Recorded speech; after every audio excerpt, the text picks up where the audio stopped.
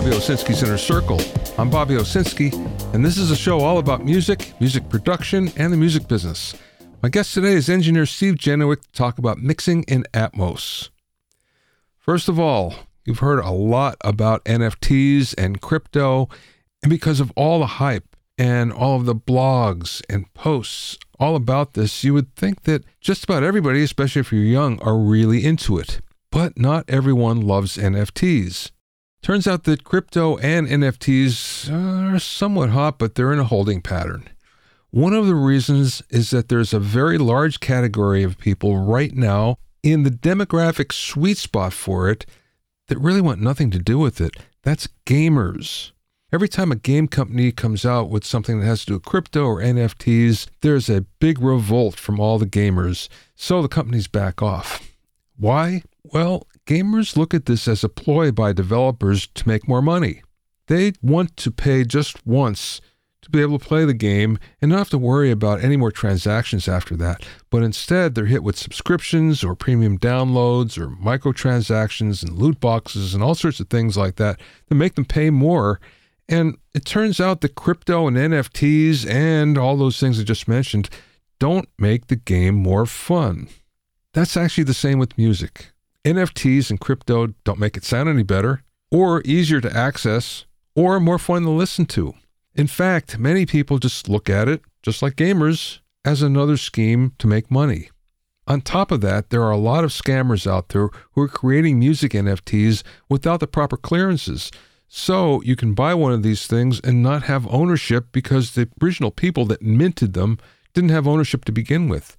This is very, very complicated copyright law that's still being written, and even artists don't really have the right to do this unless they have all parties sign off, which means all of the writers, publishers, record labels.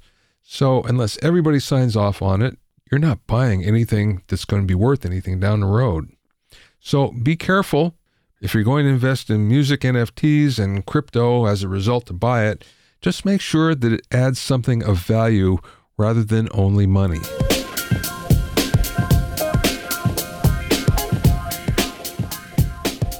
If you have any questions or comments, you can send them to questions@bobbyowsinski.com.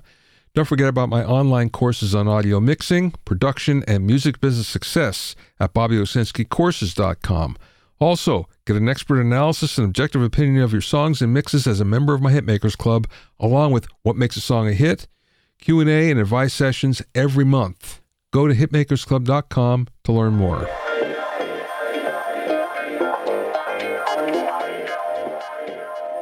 Speaking of schemes to make money, earlier this week, Kanye West came out with something called Stem Player. And basically, if you want to get his latest album, which is called Donda 2, the only way that you can get it is to buy this $200 piece of hardware. Yeah, it's a piece of hardware. It's a digital music player, and it's called a Stem Player. None of his new music will be available on any of the distribution platforms like Spotify or Apple Music or Tidal or anything like that. If you want it, the only way you can get it is to buy a Stem Player for $200. Now, it is kind of cool because basically the songs are split into stems, so you can do your own remix. So there's 4-channel mixing, there's Bluetooth built in, there's a built-in speaker, there's a headphone jack, 8 gigabits of storage, and it will play any file format, and you can load up your own songs. Problem is, who does this appeal to? The average fan doesn't care about stems. This was tried before and ignored. As a matter of fact, it was tried several times, and basically consumers don't want to do that. They just want to listen and enjoy the music. So on top of that, there's a big blowback from fans because it costs $200. And the general feeling is this is a multimillionaire who doesn't really need the money, who's forcing poor people, can't afford it, to pay more. Some people are buying it, though. He sold 8,000 in 24 hours and basically cleared about $2.2 million. But this is a bold move in order to come out with the player, and we've seen this before. Of course, Neil Young tried it, and we've seen all sorts of other players that have come out in the past. The era of the music player is pretty well past, but Kanye's trying something new. He wants to break free from record labels and distributors. Good for him for wanting to do that, but this might not be the best way.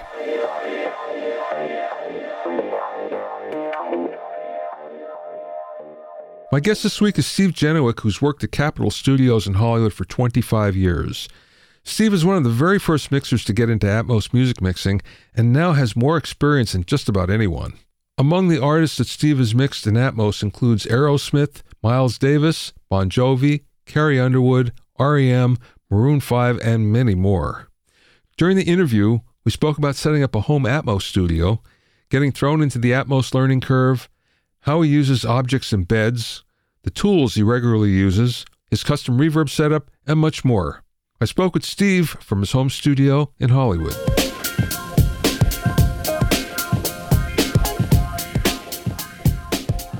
Tell me about your Atmos room at home.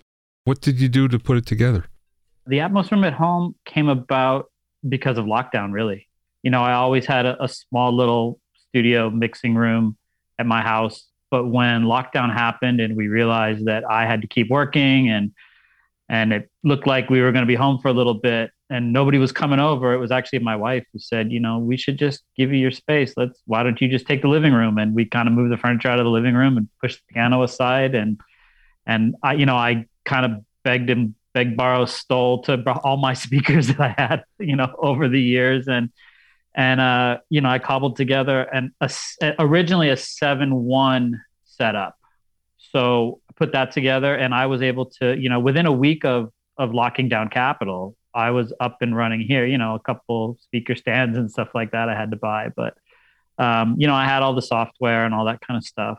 And because I had already been mixing Atmos for a couple of years, it was a pretty easy transition. The only thing was adjusting to a new room. And luckily, I did have the ability to where before anything went out that I mixed here at my house, I always have a chance to listen to it in a real room. I shelved a bunch of stuff and then, at some point was able to go into one of our rooms at Capitol, wherever that was, and listen to stuff before it and tweak before it went out. And then I've just kind of kept, even after the building reopened and the rooms reopened, I just kind of kept working at home because it was here. And we have the space here, as kids move out and go to college, the house gets bigger. Yeah. So, funny how that works. Yeah. So I've just kind of kept working here whenever I can. And then, I go into the studio when I have recording sessions and stuff like that. But, we're open and, running at pretty much full strength down at Capitol. But, if I can commute from the back of the house to the front of the house, that's a lot easier. No kidding. It's a lot better. Yeah. What did you do for overhead speakers? So actually now I have these cheap little, they're inexpensive. We remodeled our family room and I took out the little surround speakers I had. They're just kind of these outdoor speakers and I just tossed them up on the ceiling. I will admit this is not an ideal setup. I have pretty good speakers between the PMCs and JBLs, but my ceiling speakers it's just up there to put something up there to give me a sense of the space. And again, pretty much everything that I do here, I take to one of the real rooms at Capitol or Lemon Tree or wherever we are and give it the once over there. But again, because I've been mixing for so many years, I kind of know what's going to happen anyway. So, I know where to push stuff in the ceiling to get it to work. And it's kind of nice hearing it, not on a big system sometimes too. I always check headphones. I'm always listening to the binaural mixes also. So that system of checks and balances, stays consistent. But I think had I not been mixing for so long before lockdown, this would have been a much more difficult transition for me. Yeah. One of the things that always comes up when I talk to people that want to get into it and are afraid, it's like, it's going to cost so much money to do this. Mm-hmm. So it's cool when you say, how you cobbled it together and it works for you. Granted, you have experience that someone starting wouldn't have, but nonetheless, the perception is this is going to cost me tens of thousands of dollars to do.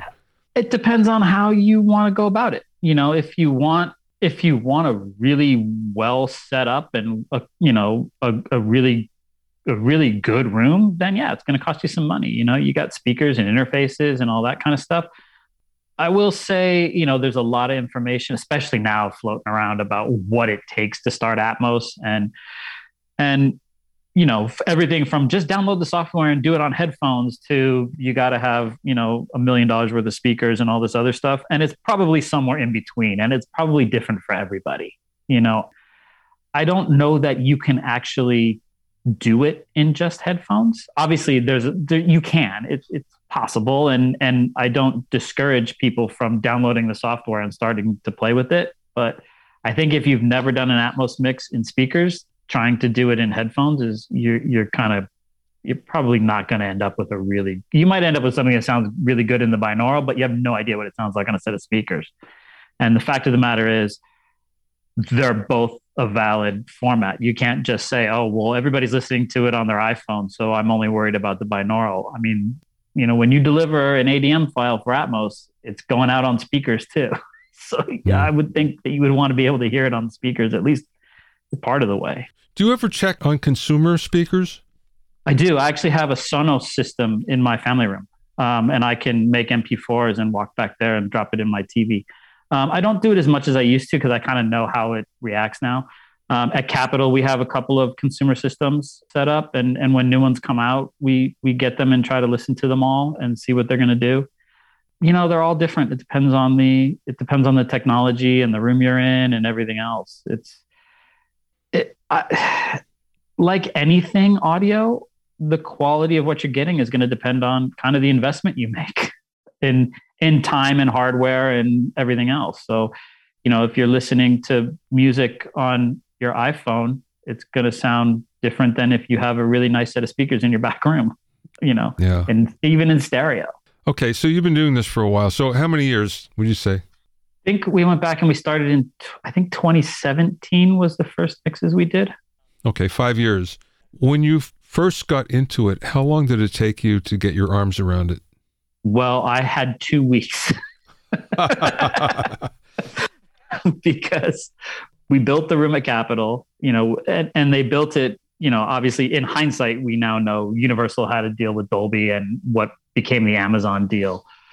And we were, told to build the room, and we did.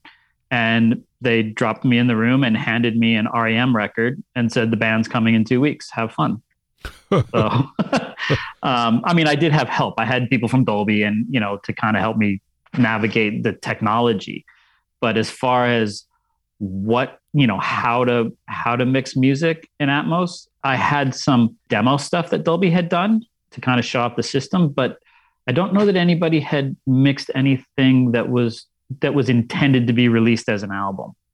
So as far as I know, that was kind of the first one of those. And they just told me, go for it. You do what you do, figure it out. And I figured, well, I have all these speakers in all this room. And, they said, you've got full range speakers. You can put anything anywhere and, go for it. And I just decided I was going to fill the room with sound. And that's still what I try to do. You have to have, good taste. Some things work and some things don't. But, I try to use the system as aggressively as the program or the song or whatever it is will allow me to do. Some things are very aggressive, some things are not. So has your approach changed since that first album that you did? I don't know that my approach has changed. Obviously, some of the techniques have changed quite a bit, and the way I do things have changed as it's evolved, and I've figured out what works better than other things as far as, again, more techniques. And, my template is, I'm 30 or 40 versions down on my template, and new tools are constantly coming out. So the techniques have changed, but I don't know that my attitude towards what I'm doing has changed. I still want to fill the room with sound. Yeah. I still want to give I still want to create an experience that the listener is going to be engaged in. And, and I'm still mixing a song. I always have that in the back of my mind. Still mixing a record, whether it's in stereo or Atmos or mono or whatever it is. It's not about showing off how cool this system is. It's about delivering a compelling mix for the listener and the artist and everybody else. I was talking to somebody at Dolby, Carrie over at Dolby, and I need to call him today, actually. Send him my regards. And we're talking about the difference between bed tracks and object tracks, and he didn't mention you, but he just said, well, the guys over at Capitol, they tend to do everything as objects rather than beds. Yeah, that was me. Yeah, okay. So originally, I I thought I heard some technical stuff, like I thought I heard a sonic difference between the objects and the beds. What I was hearing 5 years ago is no longer sonically relevant. That stuff has all been corrected and taken care of and everything. So sonically, there's really no difference between the objects and the beds. But what I did find is that with because of the nature of what beds are more of a physical layout in your room, in the room you're in, whereas objects just are a place in the room. So I feel like I can control the mix going out into the world a bit better if I use more objects than if I use the bed. And kind of what tipped me off to it and got me really thinking about it is there was a mix that was done at a different facility. It was a 714 facility, meaning their bed was 4 speakers up top. And in Studio C at Capitol, that was at the time was a 712 bed. So even though we had 6 speakers over the top of us in the room, the bed was just the center 2 speakers. So this mixer did a mix in another facility and brought it to Capitol. And, he had put stuff in the ceiling that spread across the ceiling very nicely. And when he played it back at Capitol, it came out of the 2 speakers right over our heads, and obviously you've been in this room. It's a pretty big room. It's a fairly long room, which is why we have so many speakers going deep. But it really changed the way his mix played back because everything was just coming out of those 2 speakers. And that's when I was kind of like, okay, now that really solidified in my head, like the difference between the bed and objects. Had those been objects, they would have come out of the appropriate place in the room as best you can do that. So really, I think you can be pretty safe that left, center, right is going to be in the front and left and right rear are going to be in the rears. Everything in between there is kind of a crapshoot as to what playback system you're on. And you would hope that they would be correct, but you never know. The system was built for movie theaters, and movie theaters are built by people who know how to build movie theaters. Yeah.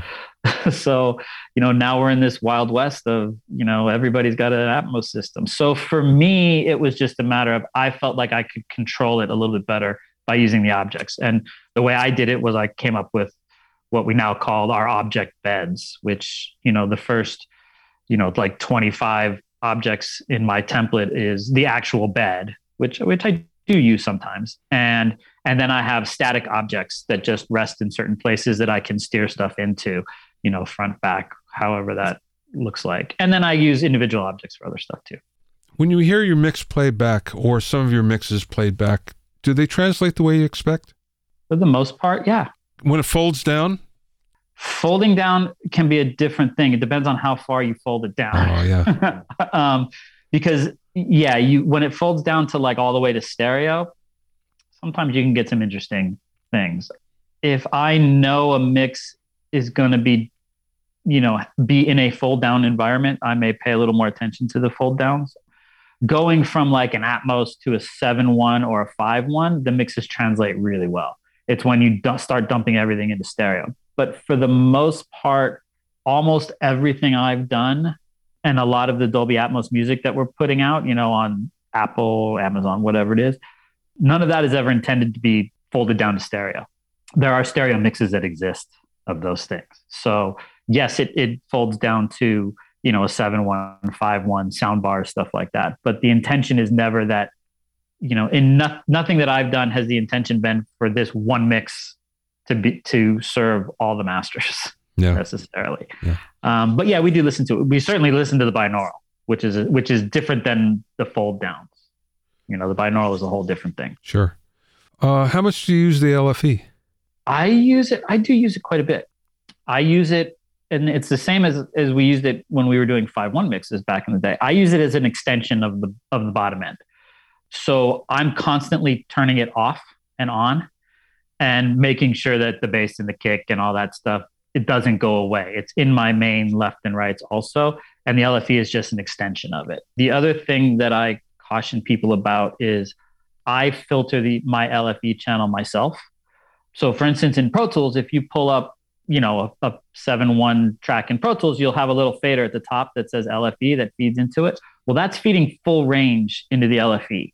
And you're planning that the playback system is going to be bass managed and have a subwoofer that rolls off and all that good stuff. And probably 90% of the time you're safe with that.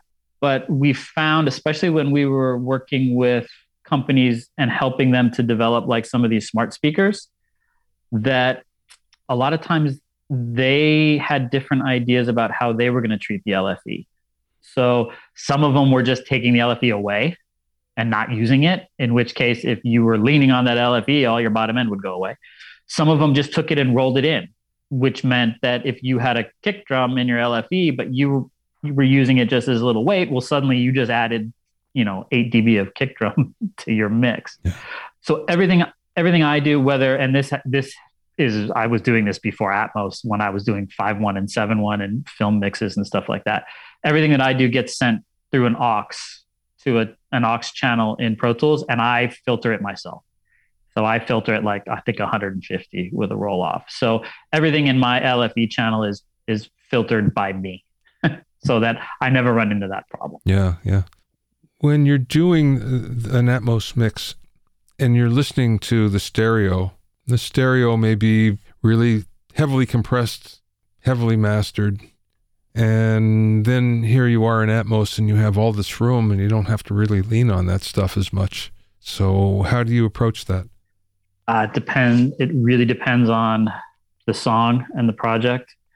If it's a pop record that really the sonics and the character of the stereo mix is really built into that bus processing, whether it was in the mix stage or in the mastering stage, then I do my best to match it. Whether it's, I'm usually doing that in the mixing stage. So I might be just compressing everything a little bit more. I do have ways to do some bus compression. I can send stuff out to a mono aux and use that as a side chain, it doesn't do exactly what a bus compressor does. In Atmos, it's a little bit different because, it doesn't quite have that glue effect that we like in stereo, but it will get you the sonic characteristics of a pop mix. So I will pay attention to the original mix. And if it's based around that bus processing or that mastering, then I will do my best to match it. The advantage I have is I'm referencing the mastered mix. So I just have to make my mix sound as close to that as possible. I don't have to worry what's going to happen later down the line. If I'm doing a full album, there is usually an assembly process where I can do a little bit more of that kind of mastering if I need to, a little bit more processing if I need to add some EQ, to one song or something like that. I do that kind of mastering process myself. But the advantage is I have the original mix. So that's my, I'm just chasing that. And then depending on who it is, if I have a relationship with the artist or the producer, or I've talked to them, sometimes don't worry about that bus compression. Just make it sound great, Yeah. And it depends on who it is. It's certainly a lot more fun when I have those kind of advantages to where either I was the best is when I'm the original mixer. Yeah. When I get to do the stereo mix and I get to do the Atmos mix, that's really the best. Yeah, sure. Sure. But that doesn't happen all that often these days. It's happening more and more, which is fun. How much do your Atmos mixes get sent out for mastering? Never. Okay. I take care of it all myself.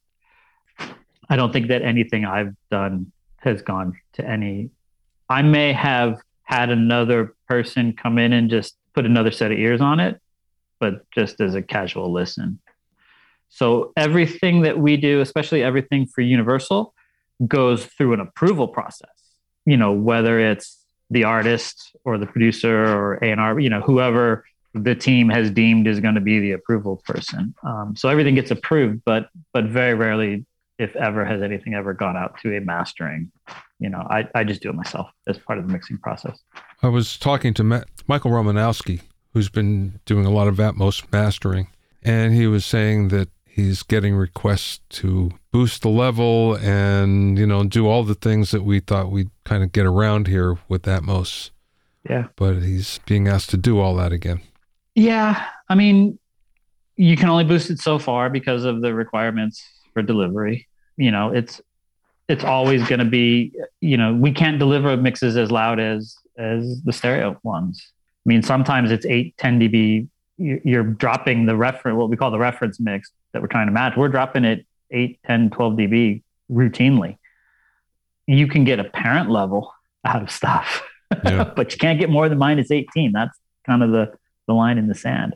But yeah, it was going to happen. And we're dealing with it too. I mean, I will say that I use a lot more of this, bus compression in quotes that I do. I do a lot more of it now than I did 3 or 4 years ago when I didn't have to, when I wasn't chasing stuff and, when it was, when I didn't know where this was going to end up. Yeah. Kind of. And again, it depends on the music. It all depends on the music. If I don't have to use it, I don't. How about tools? The tools have gotten better, plugins and everything now that you didn't have before. What are ones that you tend to use? I mean, the biggest thing is some of the reverbs now. Obviously, there's stuff like Cinematic Rooms and the Michael Carnes, exponential audio reverbs.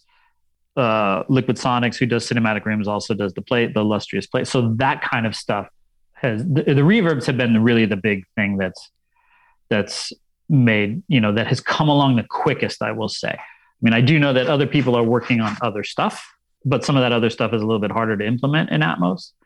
But the reverbs are the big thing. I still use probably half and half, whether I'm using the reverb scheme that I came up with pre-delays and stuff like that, and these dedicated, surround immersive reverbs. A lot of them are really good. That's the nice part, is that the companies that are making them have not made, junk. They're really good reverbs.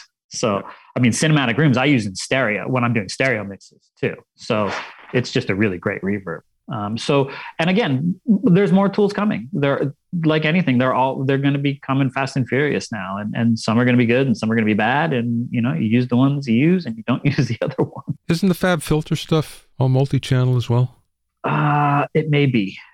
But again, it might be multi-channel, but I don't know how. The problem with multi-channel, especially in Pro Tools, is you can only go to 712 because that's the widest channel there is in Pro Tools. Hopefully that will change. I have no information about whether it will or not, but I would hope that somebody would, that they would start going to 714, 914, stuff like that, so that we can expand this out a little bit more. I think that would help everybody, the post guys and the music mixers.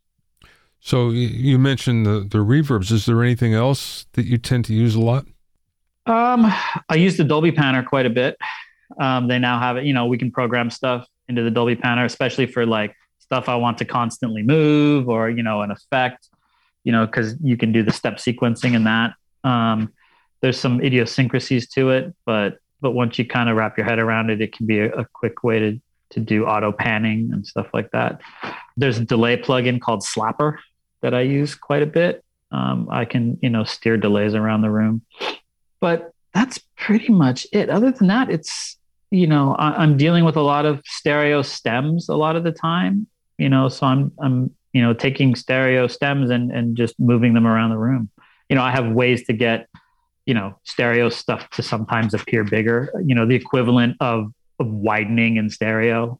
I can widen in Atmos through pre-delays and a little bit of movement here and there and stuff like that. So I have some stuff like that I've come up with, but that's, kind of hit and miss, just techniques here and there that we use. You mentioned pre-delays on reverbs and something that you came up with. Is that using stereo reverbs and having a way to make it?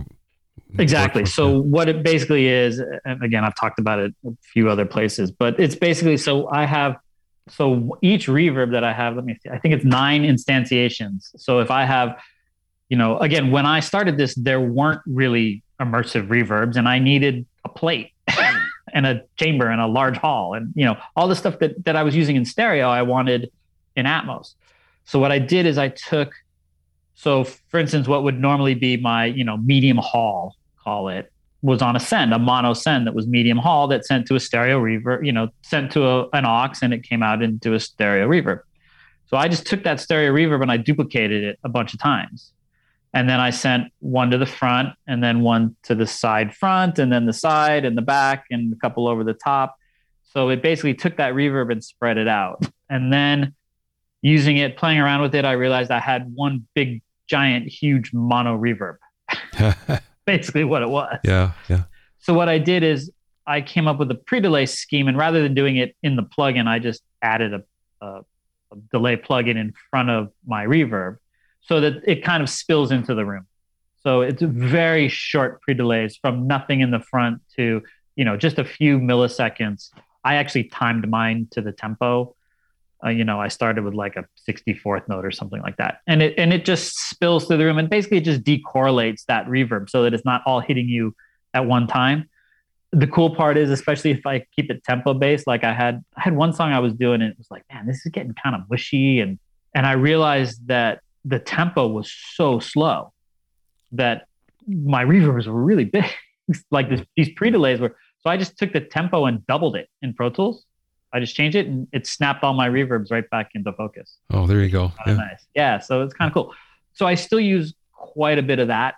And the advantage to that is, especially if I get a mix that's already been done, I can use the same reverbs that they were using. So if somebody was using a specific EMT 250 plugin du jour, I just take their settings and dump it onto my tracks. It's still one send in Pro Tools. It's still medium hall, but it's hitting that reverb, and I can use the same reverb. I may have to tailor the amount of it because obviously I'm adding, I think it's eight stereo and one mono for the center.